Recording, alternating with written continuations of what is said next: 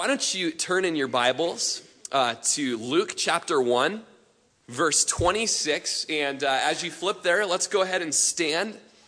And we're going to read a couple select passages from the gospel accounts of Jesus' birth. Everybody's there, Luke chapter 1, verse 26.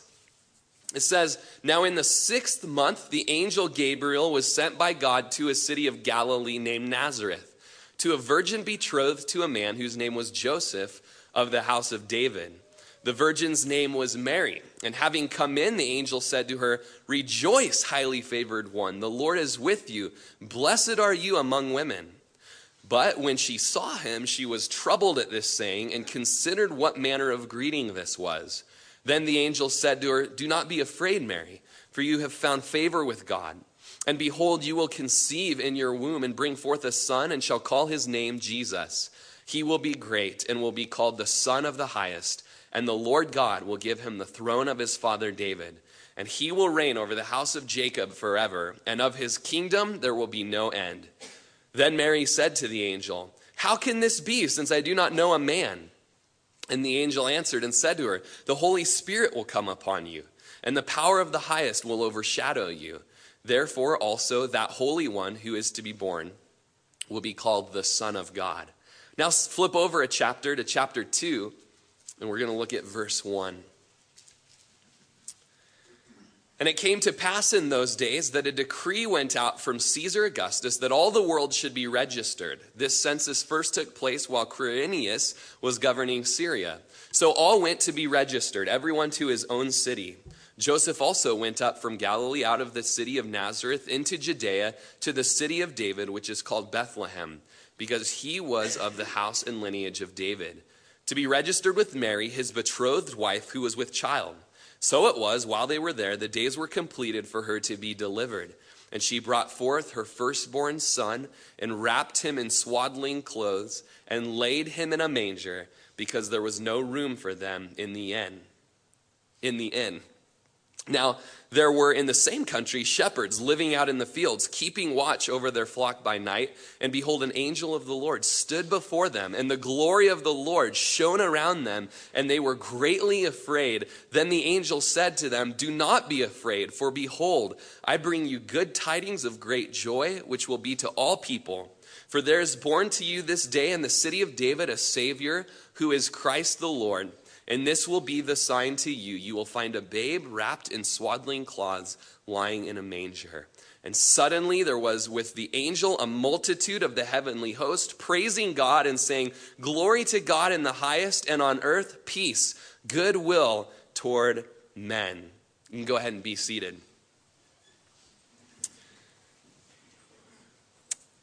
Lord God, we pray over this time in your word. We pray that as we look at the first advent, the first coming of your Son, Lord, I am astounded this morning, just having studied and having taking special time to ponder and meditate upon the incarnation, that God himself would be draped in flesh.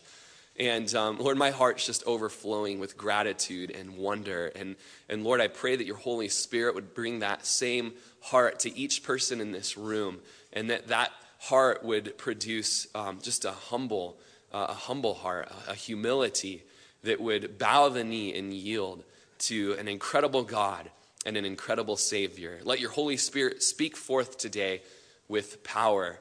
In the name of Jesus, amen. Amen. The Son sat next to his Father the day before their departure. They sat there as if they were one, quietly contemplating the Son's departure the next day.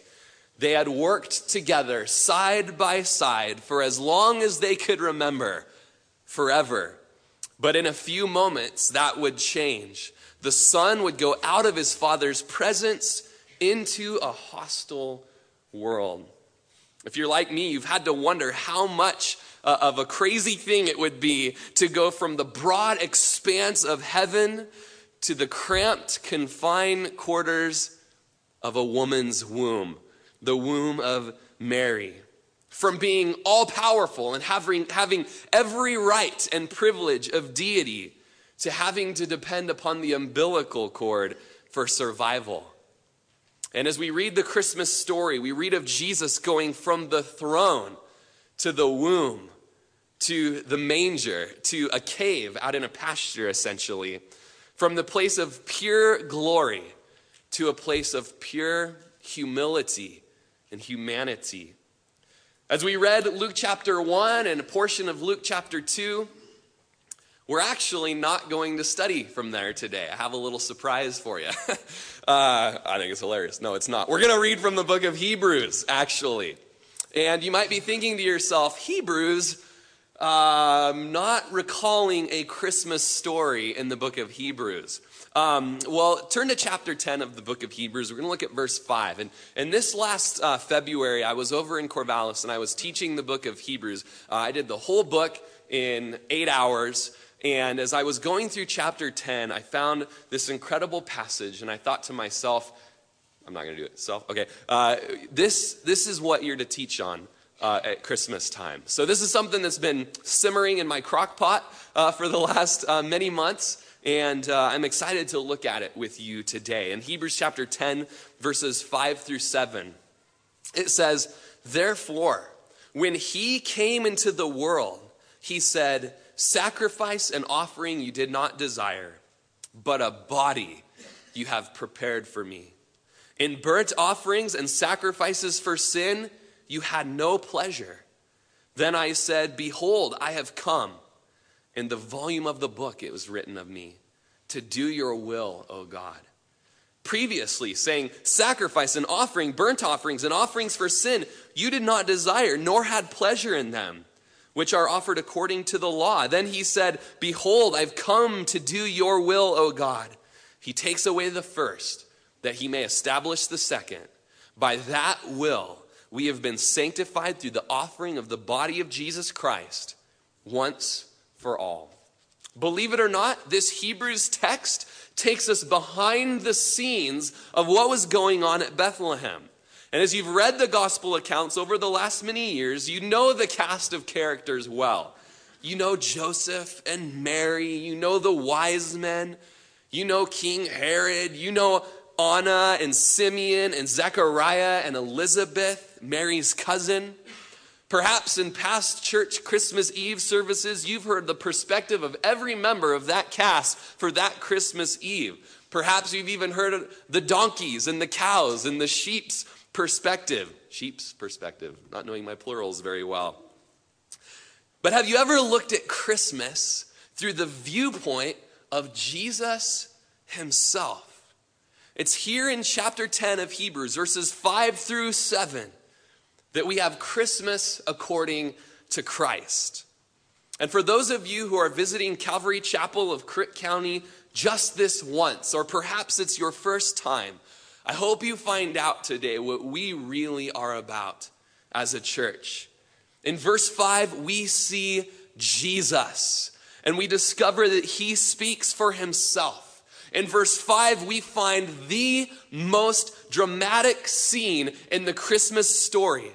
It's a more dramatic scene than the angel Gabriel appearing there and shocking Mary in her bedroom, telling her that she, as a virgin, is going to have a baby in 9 months' time.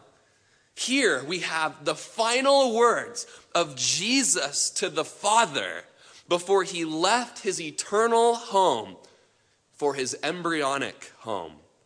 And as you look at verse 5, it says, "Therefore, when he came into the world, he said." In the Greek, we have this coming into the world. And it refers to this period before his entrance into the world, where it has been recognized the inefficiency of animal sacrifices for forgiveness of sins. That has been proved through the law and through the prophets. This also refers to the time leading up through his youth and up into the beginning of his public ministry, where he's been ripened as a human being in his resolution, where he intently devoted himself to doing his Father's will. There's 3 phrases that I want you to underline or highlight, remember in your mind. The first phrase is, "A body you have prepared for me." All right? And think of Christmas time. Think of the incarnation. Think of God draping himself in flesh. The Son stepping into a body that the Father has prepared for him. The second phrase that I want to touch on this morning is that it's in the volume of the book. In the volume of the book, it is written of me. And the third phrase, I have come to do your will. All right? This all has very huge Christmas meaning. But there is the word of warning. If you came here looking for sentimental treatment, you may not get it. If you've come looking for a baby in a manger scene up here, you might not get it. But you will benefit from the study. But I suggest you roll up your sleeves and you tighten up your boots and you get ready to do a little bit of labor, because we're going to go even deeper than a simple manger scenes. We're going to go into Bible prophecy. We're going to go into the context of Scripture. And we're going to dig in deep to see how Jesus had a mission in the manger. Now, why would I take why would I take these words from Hebrews chapter 10, verses 5 through 7, which were quoted from Psalm chapter 40, verses 6 through 8, and why would I apply them to Jesus? Why would I say that this is Jesus speaking, and specifically it's Jesus coming and speaking to the Father before he comes in the incarnation and dwells in flesh? Well, I hope you know this, even if you learned it today, that you let it sear into your heart and your mind. The whole Bible is a story about Jesus.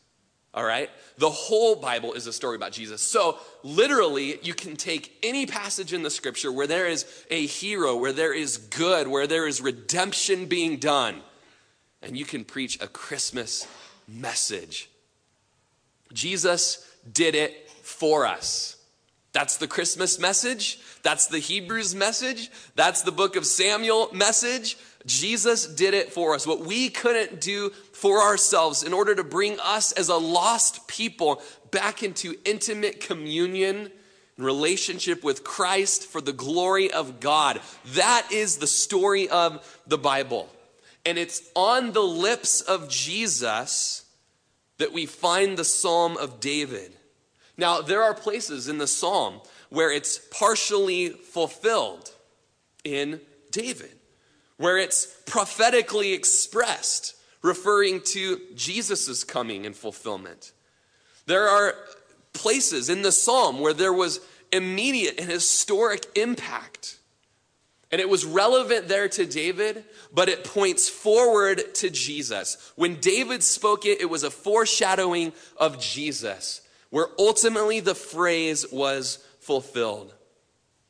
The Spirit puts into David's mouth the language, finding its partial application to David and its full realization in the divine Son of David. As Alfred says, the more any Son of Man approaches the incarnate Son of God in position or office or individual spiritual experience, the more directly may his holy breathings and the power of Christ's Spirit be taken as utterances of Christ himself. Of all men, the prophet king of Israel resembled and foreshadowed him, Christ, the most.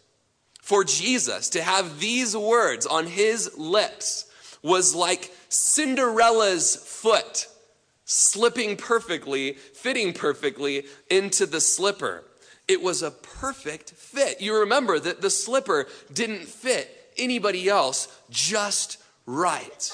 Nor does the text of Psalm chapter 40, verse 6 through 8, or Hebrews chapter 10, verses 5 through 7, nor does it fit anybody else but Jesus perfectly. Let's look at the phrase that we start out with. A body you have prepared for me. Sacrifice and offering you did not desire, but a body you have prepared for me. Now, the writer of Hebrews was quoting the Greek translation of the Old Testament. It was called the Septuagint. But the Psalms in the Hebrews, it goes even deeper than the Greek translation goes even deeper in that it says, you did fit for me a body. Your counsels, you determined to make for me a body to be given up to death as a sacrificial victim. That's how deep the language in the Greek goes. And we've been given the Greek writings and the Hebrew writings and the Aramaic writings for great reasons in the inspiration of the scriptures.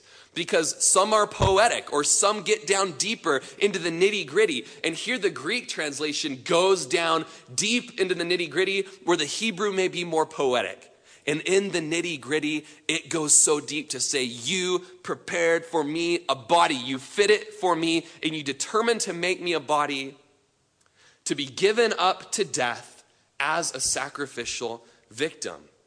Now, what does it say in the Hebrew? Well, if you're quick, you could flip back to the Psalm or you could just listen in Psalm 40, verse 6. It doesn't say, a body you've prepared for me. Here's what it says in the Hebrew. It says, my ears you have opened. Boy, I could totally see how you'd get from a body you've prepared for ears you have. What's incredible is as you look at this, my ears you have opened, or my ears you have dug, most Bible scholars agree that this alludes to the custom of boring out the ear of a slave who volunteers to continue on as a slave, even though he has the right and the time has come for himself to be freed. You read about it in Deuteronomy chapter 15. He's called a bond servant, a willing servant. He takes it upon himself to stay with the master for the rest of his life. And so what is being alluded to in the Psalms, in the Hebrew, is that this servant will come to do the Father's will, to be a servant who will stick with the master even when he has every right to go his own way. It's virtually the same act of voluntary submission and service that the slave who suffers to have his ear bored out by his masters. You look at Hebrews chapter 2, verse 14. It says, inasmuch then as the children have partaken of flesh and blood, he himself, Jesus himself likewise, shared in the same, that through death he might destroy him who had the power of death, that is the devil. So every man, every child has partaken of flesh and blood, and he willingly, as a servant, shared in the same so that he could destroy the devil who had the power of death. Now, the idea of Christ taking on this form and becoming obedient as a servant is implied. And as he assumes this body to which he's to make the self-sacrifice, we are encouraged in Romans chapter 12, as we've studied it as a church recently, that we too should offer up our bodies as a living sacrifice, holy and acceptable before God. And the writer of Hebrews tells us that is just a reasonable service in light of Jesus taking on himself a body and laying it down as a sacrifice for sins. We move on to verse 6 of Hebrews chapter 10, where it says, in burnt offerings and sacrifices and for sin, you've had no pleasure. Now, this could be shocking to us at first read, but it doesn't suggest that the old sacrifices were wrong. In fact, didn't God command the sacrifices to be done in just such and such a way? Nor does it mean that sincere worshipers in the Old Testament received no benefit from obeying God's law. We know that there was benefit to obedience of the law. But what verse 6 means is that God has no delight in sacrifices that are apart from obedient hearts within the worshipers. No amount of sacrifice can substitute for obedience. As you read in 1 Samuel, I think it's chapter 10, when Saul is caught disobeying, and he's hashing it out with the prophet Samuel. And the Lord speaks through Samuel and says, the Lord doesn't want your sacrifice. He wants your obedience. And so in the whole Old Testament, the bulls that were offered up, the rams that were offered up, People would just offer them up, but their heart was never there. Their heart was never obedient. Some were. There was a small remnant. There were a few that's heart were obedient, but overall, they were disobedient, and they just wanted to get the rule down and get the regulation down and pay their due so they could just get back to living life the way they wanted to live it, even as idolaters. But these sacrifices alone cannot atone for sin. And so why did Jesus come and take on a body? Why did he become flesh? Why did he become a baby in a manger? Because sacrifices and offerings for sin that the people had been doing throughout the nation's history were not pleasing the Lord. And so it was time to enter in somebody that would please the Lord. And Galatians tells us when the fullness of the time had come, God sent forth his son, born of a virgin, born under the law. Of all of the sacrifices in the Old Testament, the book of Hebrews explains to us, and you might just make a note that the book of Hebrews is the most Old Testament book out of all the New Testament books. And it's in the book of Hebrews that it is explained to us that God saw all of those sacrifices that would be done as a shadow of the reality to which they pointed.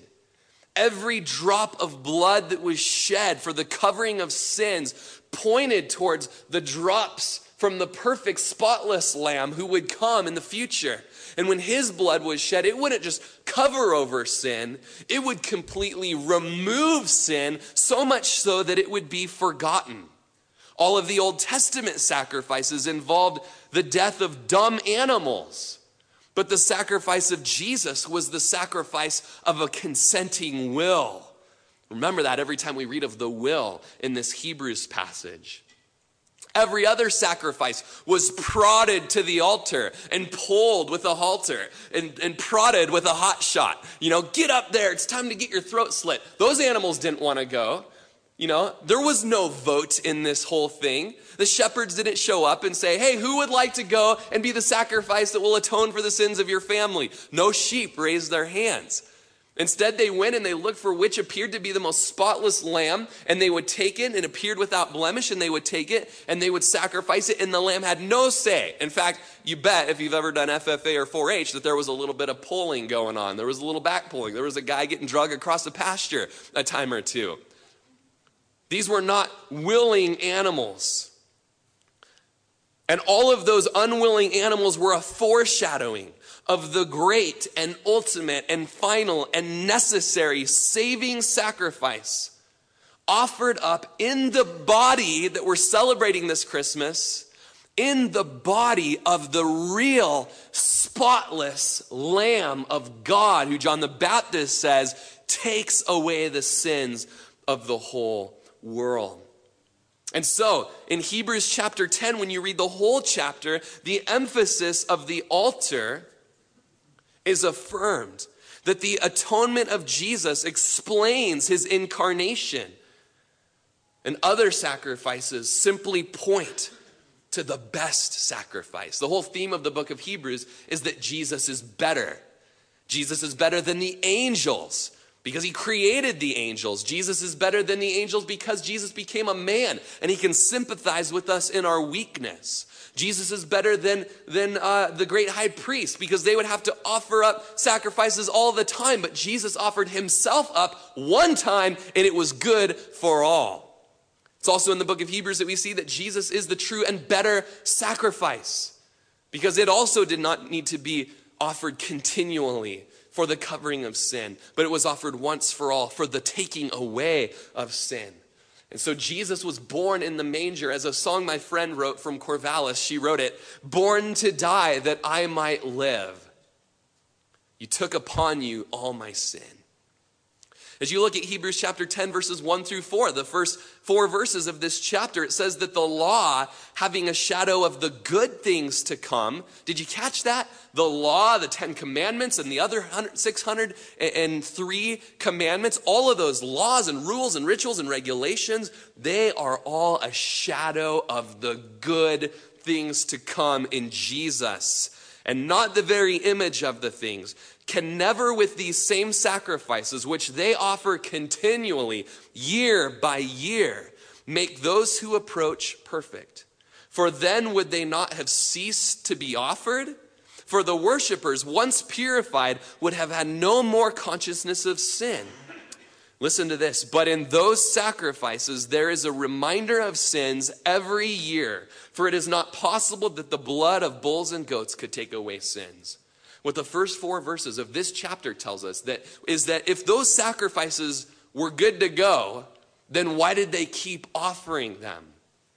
And the very fact that they continued year after year to offer them shows us that they were not good enough. They were the foreshadowing of the one who would be good enough. And remember, that verse 4, it's not possible that the blood of bulls and goats could take away sins. That's not possible. Well, good, you say, because I'm not planning on going and slaughtering anything this Christmas time. All right? No, the problem is that we fall into the same thing. We might not go and slaughter something, but we try to bring some kind of religious token to God as if we'd sacrifice something, and we hope that that'll be enough. If that could just appease the Lord, I'll be good. So I'm going to come to the Christmas service. I'm going to go to the Easter service. I'm going to really sing that hymn loud. And yet, the blood of bulls and goats can't take away your sin. Neither can your religious zeal, even if you tried your darndest to keep the law. You'd fail. And every time you'd turn a corner, you'd be reminded of that sin that you did. And your conscience would speak up. And a red light would go on in the back of your head. And you'd start sweating. And your conscience comes back to put that conviction upon you. And so you go back the next big holiday, or you go back even to the next event, or you go to whatever, and you try to bring something again that will please the Lord. I'll bring a really big check to the church this year. Or I'll really come and I'll sit in the front row this Christmas service, whatever. And you forget the blood of bulls and goats. It's impossible. As Romans tells us, by the deeds of the law, by the deeds of works, no flesh will be justified. And your conscience is telling you that. But, good news, in the person and work of Jesus that began before the manger scene, your atonement was being worked out. Your atonement was being paid for. And the process had begun when God finally said, it's time. I've prepared a body for you. And in the fullness of the time, Christ came so that there would be more than a measure of ceremonial cleansing that might happen at a New Year's Eve or Christmas service. But rather there'd be actually, as Hebrews tells us, the cleansing of the conscience. As Hebrews chapter 10, verse 11 says, every priest would stand ministering daily and offering repeatedly the same sacrifices, but it would never take away sin. Are you here today? And you know what's being said here? Maybe you're getting it for the first time today. You're understanding that no amount of religious zeal and work on your behalf has ever cleansed that hole in your heart, that conscience, that red light that goes on, that shock wave. When you cross and you go around that corner, you see that place that you visited that you shouldn't have visited. Or you did this, or you did that, and you just want to atone for it. You just want to tell me something I can do so I can do it and be done with it. Hear this, you can't do it, you can never do it, so someone was sent who did it and is done with it. And by faith in him, his perfection is placed upon you, and all of your failing is placed upon him. So the significance of this body that's been prepared for Jesus is spoken of in 1 Peter chapter 2, verse 24.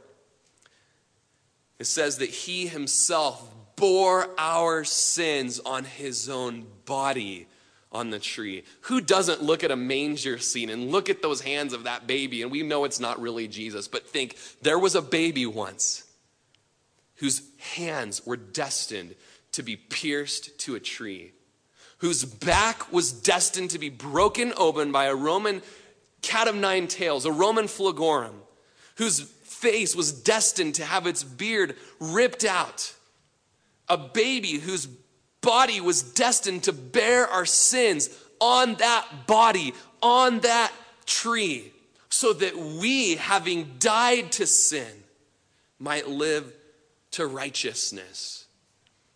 By that baby's stripes, by that man's stripes, we are healed.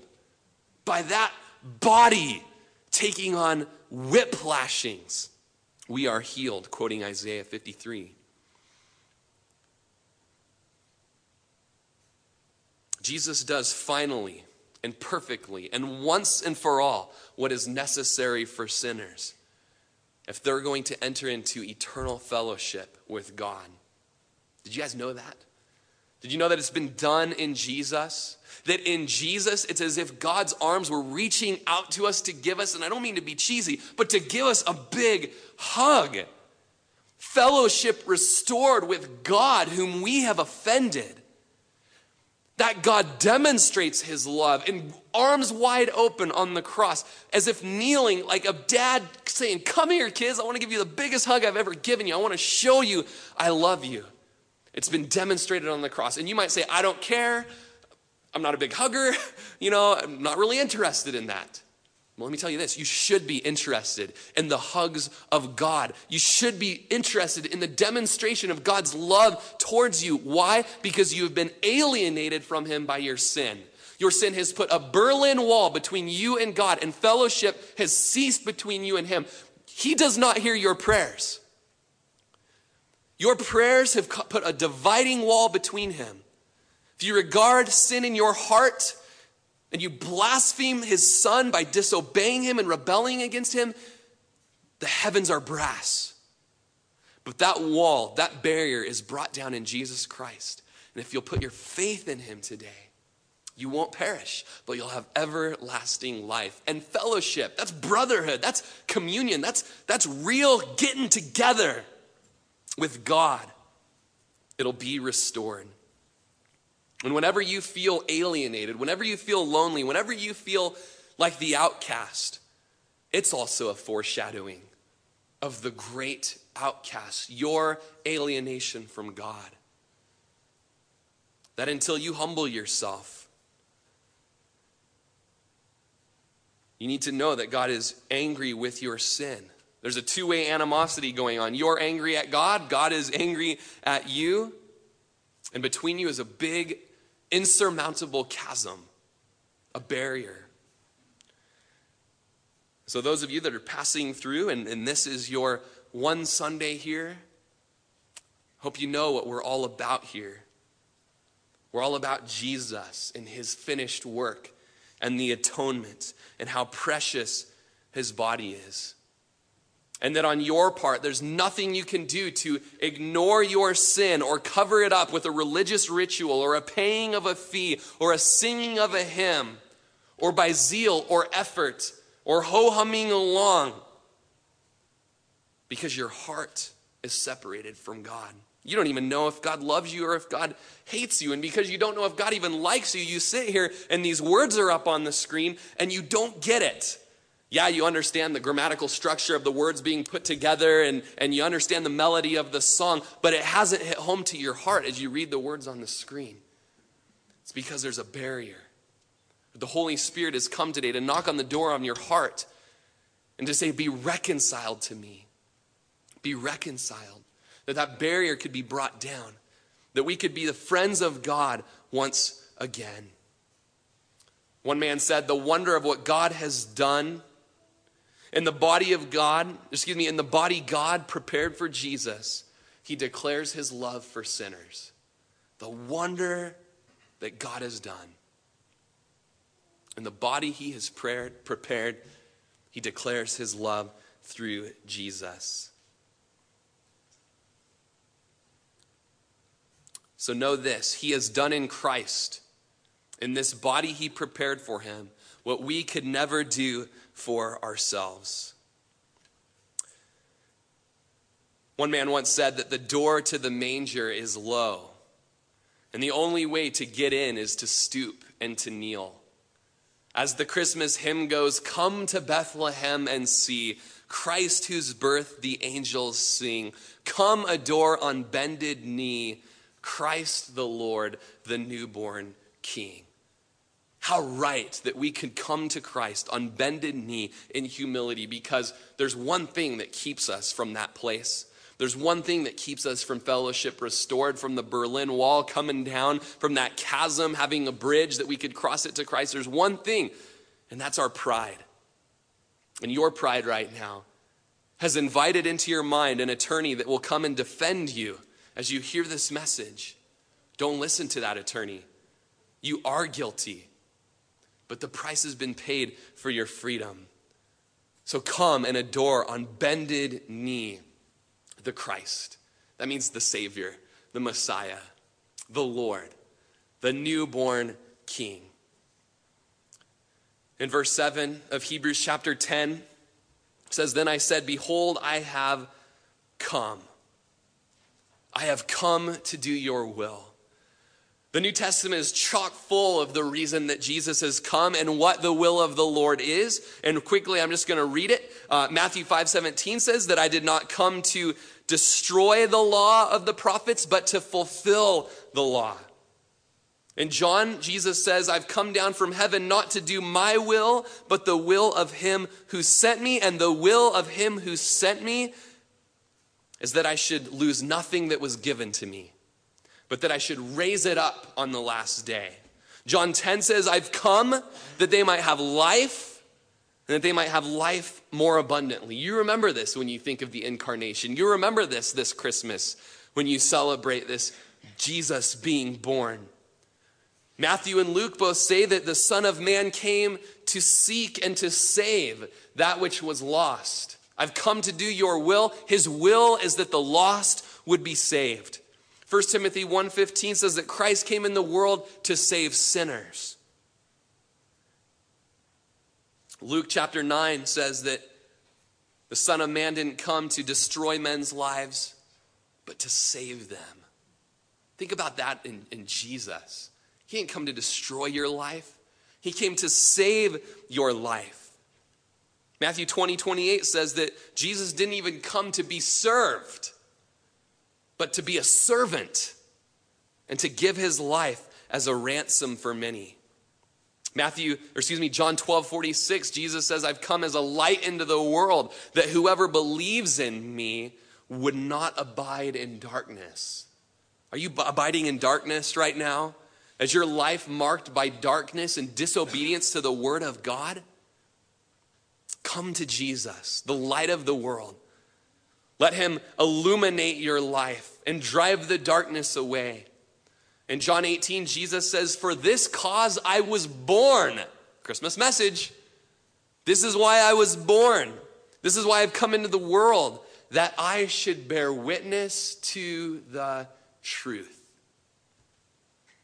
One man said, his name was Bengal, he said, see, reader, that thy Savior obtain what he aimed at in thy case. I want to say that again. See, reader, that thy Savior obtain what he aimed at in thy case. In your case, that Jesus will have come, not to destroy you, but to save you. That he would have come to drive the darkness away. That he would have come to fulfill the law on your behalf. Hear, listener, and see that the cause that Jesus was born, these causes that I listed, be fulfilled in your case. And today they can be fulfilled in an instant. When you put your trust in Jesus, your faith in Jesus, when you rest in Jesus. Have you ever rested? Have you ever rested in Christ? I've come. I've got a body. I'm real, Jesus says. I've come to do the will of God and to do the will of God in you. In Hebrews 10:7 also says that in the volume of the book, it's written of me. And then there's these brackets, there's these dashes, there's these lines.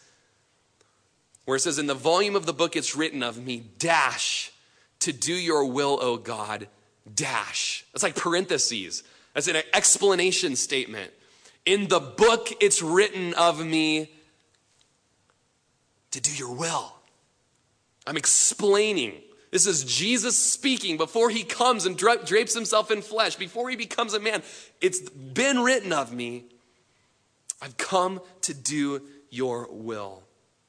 In the volume of the book, literally the roll, this parchment manuscript that was wrapped around a cylinder and was headed with knobs. In the volume of the book, literally the 40th Psalm, verses 6 through 8, it was written of Jesus that he would come to do the will. Yes, Jesus didn't arrive out of nowhere. It was all planned. It was all spoken of in the Old Testament. It's all about Jesus. When we take our eyes off of Jesus, when we read the Old Testament, we get nowhere. And when our eyes get off of Jesus, we can make the Bible say all kinds of things, taking verses out of context, because we forget it's not about us, it's about Jesus. In Luke chapter 4, Jesus begins his public ministry by going into a Galilean synagogue, and he stands up and he opens up the scroll and he reads out of the book of Isaiah, and he reads about the Messiah, that the Spirit of the Lord is upon me, upon this body, upon this man. He's anointed me to preach the good news to the poor, to set the captives free, to proclaim liberty to the captives, to release every bond, set people free from their sins. And then he rolls the scroll back up and he goes and he sits down, and everybody's looking at him like, what just happened here? And he says, today, this scripture has been fulfilled in your hearing. It's all been about Jesus. Isaiah chapter 64 was about Jesus, and Jesus says that.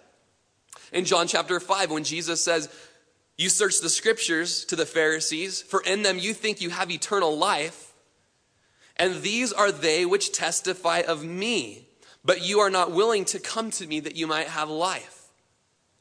Jesus didn't just pop out of nowhere. He had a purpose. He was prophesied of. And the very scriptures that even you have read your whole life, they're about Jesus. And they were written that you could have life. But how about you? Is what Jesus said to the Pharisees true of you here today as well? As he says, you are not willing to come to me that you might have life? John the Baptist prepared the way for Jesus.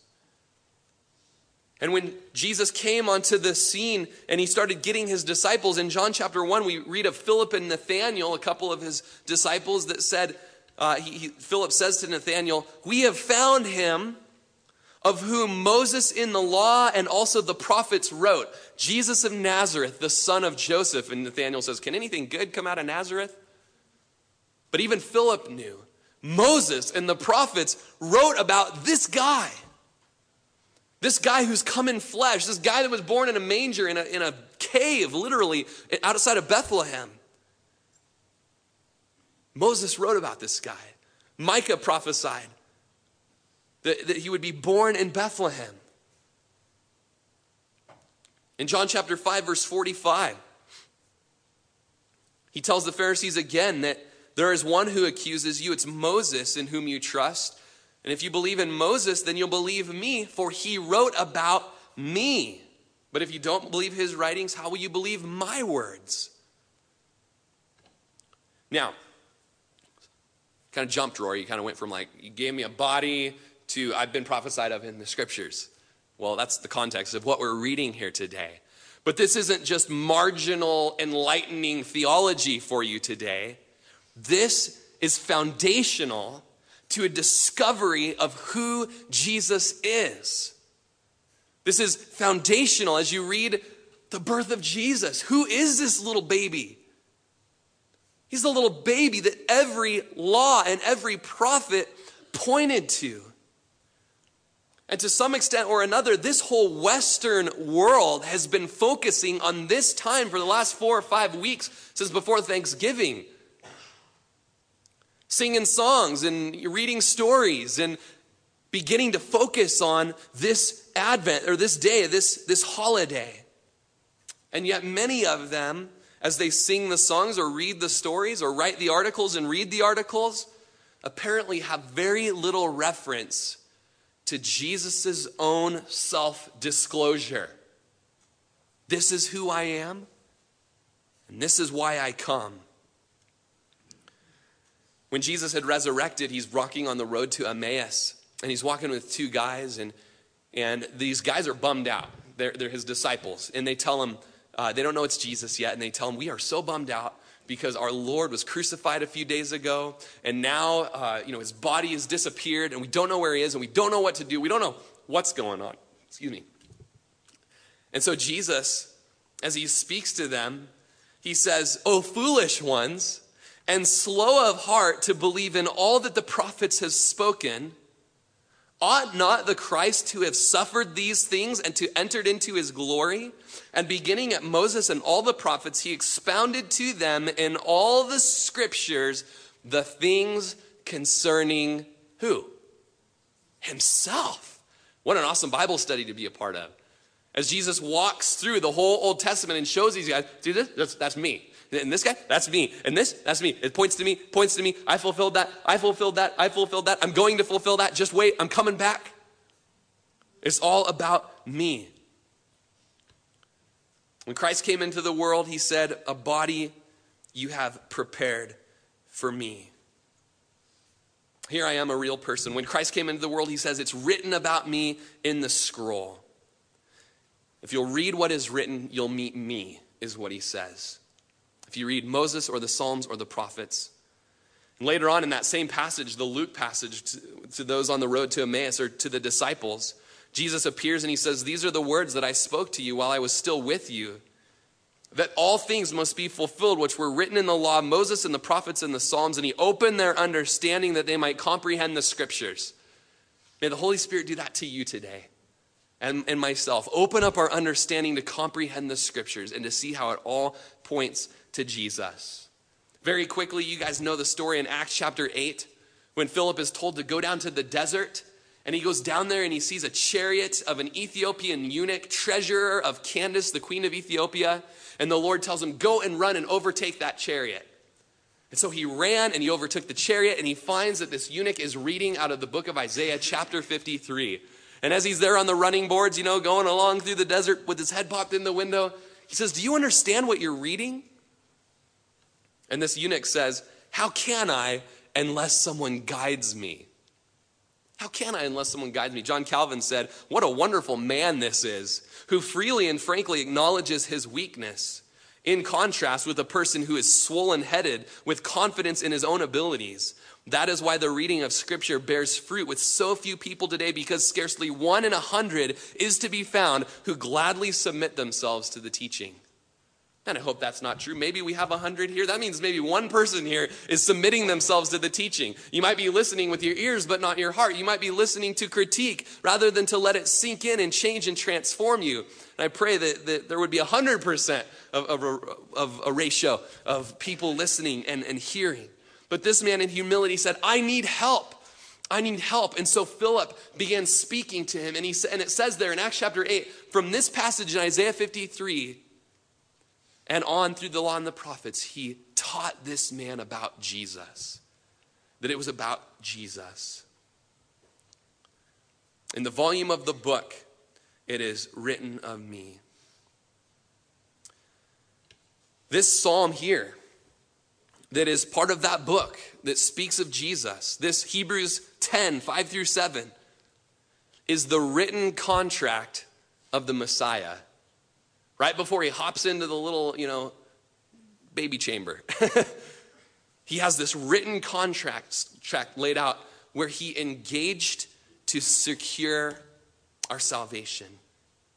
One man said, "So complete is the inspiration of all that was written, so great the authority of the Psalms, that what David says is really what Christ then and there said." Is that amazing? Is that amazing? Verse 8, previously saying, Hebrews 10, 8, "Sacrifice and offerings, burnt offering and offerings for sin you did not desire, nor had pleasure in them." Third phrase that we're going to close with is that Jesus says, not only do I have a body that's prepared, show that I'm a real person here, Not only is there a scroll, everything's written of me, that speaks of an eternal plan, but I've come to do your will. There was a will, even in Jesus becoming flesh, an expressed purpose. Jesus is clear about his purpose. Not long after you read of Jesus in the manger, you read of him being a 12-year-old boy, in Jerusalem, celebrating the feast. And you guys know the story that Joseph and Mary start heading back home, and they can't find Jesus as he's there, found in the temple, reasoning and listening to the intelligentsia, the smart people. And they come back and said, "Where have you been? Don't you know we've been looking for you?" And what does Jesus say? He says, "Why did you seek me? Did you not know that I must be about my Father's business?" But they didn't understand the statement that he spoke to them. What Jesus was saying as a 12-year-old boy was, "Hey, Mom, Dad, you got to know now. I've got a purpose. I've got to fulfill my Father's will." And it says that Mary began to ponder those things in her heart on her walk back to Nazareth. The will of the Father, sending the Son for redemption. In closing, you probably know the story of the Garden of Eden. I'm not going to get into it, except that the world was made in pristine perfection. It was good. It was shalom, man. It was peace. And Adam was given a contract. A covenant was made that, hey, you're welcome to stay here as long as you want. You can enjoy things here. Just enjoy it. We're going to get to be together. We're going to walk together in the cool of the day. But here's the thing. If you want to stay here, don't do that. And Adam failed on his part of the covenant. And as a result, death entered into the world. A sacrifice had to be made to cover Adam's sin and Adam and Eve's sin. They were cast out of the garden, and angels were placed there with flaming swords so they wouldn't get back in. But beautifully, even in the garden, mercy was coupled with judgment. And throughout the Old Testament, mercy is always coupled with judgment. You see Noah, not long after that, finding favor with God by the grace of God. Noah is called to tell people that judgment is coming on the world for sin, but if you do this, if you come here, you'll be saved. I don't need a boat. I don't believe in rain. I don't need you or nobody, they told Noah. But even then, mercy was coupled with judgment. And then another man was brought onto the scene who was to be called the second Adam. When God essentially says, let's try this again. I'm going to send my own son and let's see how he obeys. And he proves in his walk that nobody else could do it but God alone. And it was there on the cross that Jesus showed that mercy is coupled with judgment. Just before Jesus went to the cross, he said in the Garden of Gethsemane, if there's any other way for the sins of the world to be paid for, if there's any other way than me going to the cross, please, now would be a good time to set that plan out. And then he says, nevertheless, not my will, but your will be done. A man named Augustus Toplady, want that last name real bad, was an Anglican cleric and a hymn writer.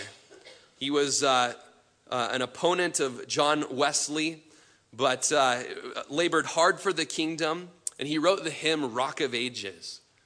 But he also wrote this, that it's not in the labors of my hands that can fulfill the law's demands. Could my zeal no respite know? Could my tears forever flow? All for sin could not atone. Thou must save, and thou alone. Jesus himself said, if there's any other way, let's do it. Nevertheless, not my will, but your will be done. And he went to the cross. You guys, there's no other way.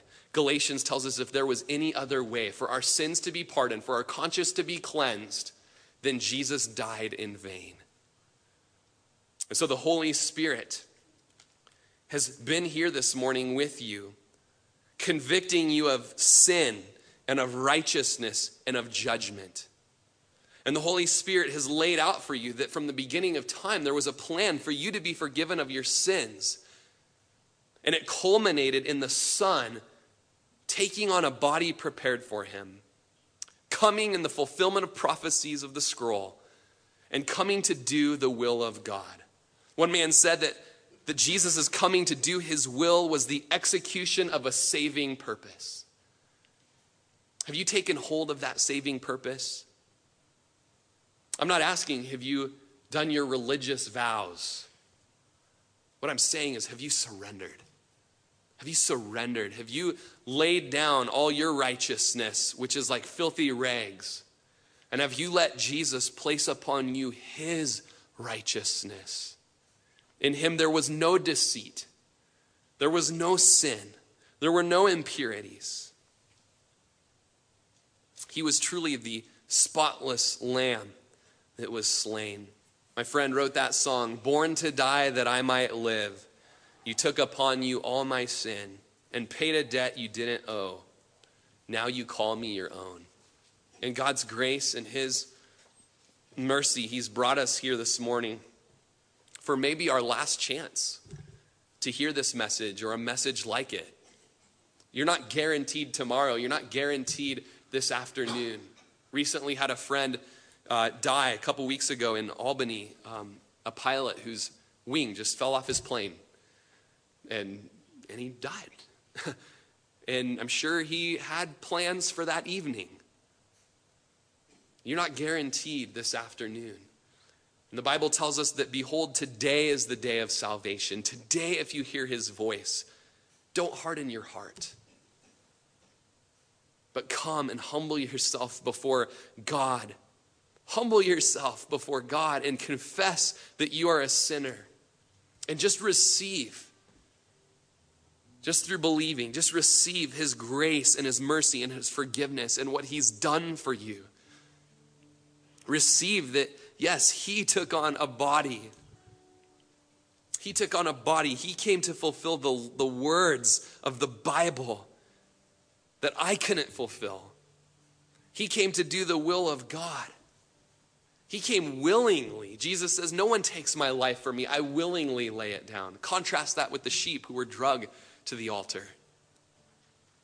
He willingly laid his life down, that his perfect blood could forgive you of your sin. Leviticus says that the life of the flesh is in the blood. And I have given it to you upon the altar to make atonement for your souls. For it is the blood that makes atonement for the soul. Have you received that atonement for the soul, that washing? The Bible also refers to it as a ransom price paid. Have you had the ransom price paid so that you could be freed from sin and death? Let's go ahead and bow our head and close our eyes. And just right now where you're at, the Holy Spirit has been speaking to you.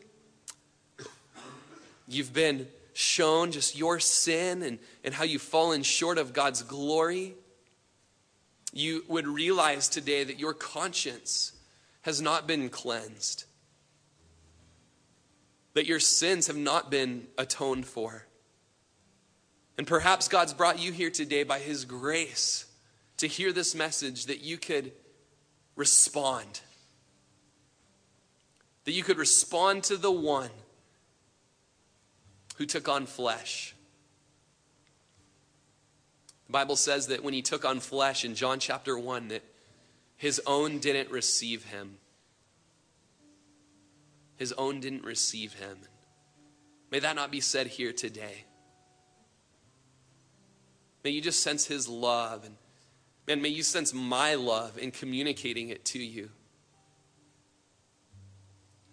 Think of the shedding of blood. Think of when you've seen blood spilled, perhaps your own blood. Think of how that life is in the blood. And think of how Jesus spilled his blood for you. For you. And just right now where you're at, you can respond to that sacrifice. Right now where you're at, if you sense God is talking to you, why don't you just lift your hand up right now where you're at? Say, "Rory, I think God's talking to me. I want to respond to him. I've been trying to have my sins atoned by doing a lot of religious stuff and going here and paying that and really doing this or that hard or well. But it's time for me to rest in what he has already done. Is there anybody here today that would say that? You sense Jesus just gently knocking on the door of your heart. He says, if any man would open that door, I'll come into him. I'll dine with him and he with me. Anybody at all? You just respond. It's not raising your hand that saves you. It's just responding to the call of God, the love of God. We're going to come to the communion table this morning and take the cup and the bread. And when you go back to your seat, you can just ponder and consider Jesus taking on flesh, taking on that body that had been prepared for him, coming to do the will of God, laying his life down that we might be saved. And you can thank him while you take the cup and the bread. You can thank him for his blood that was shed and his body that was broken for your sins. You've been listening to Pastor Rory Rogers, pastor of Calvary Chapel of Crook County, located in Prineville, Oregon. For more information on this ministry, or if you'd like to contribute, please feel free to write us at P.O. Box 378, Prineville, Oregon 97754, or check us out further at our website at www.calvarycrookcounty.com. We thank you so much for listening, and we pray that this ministry has blessed you.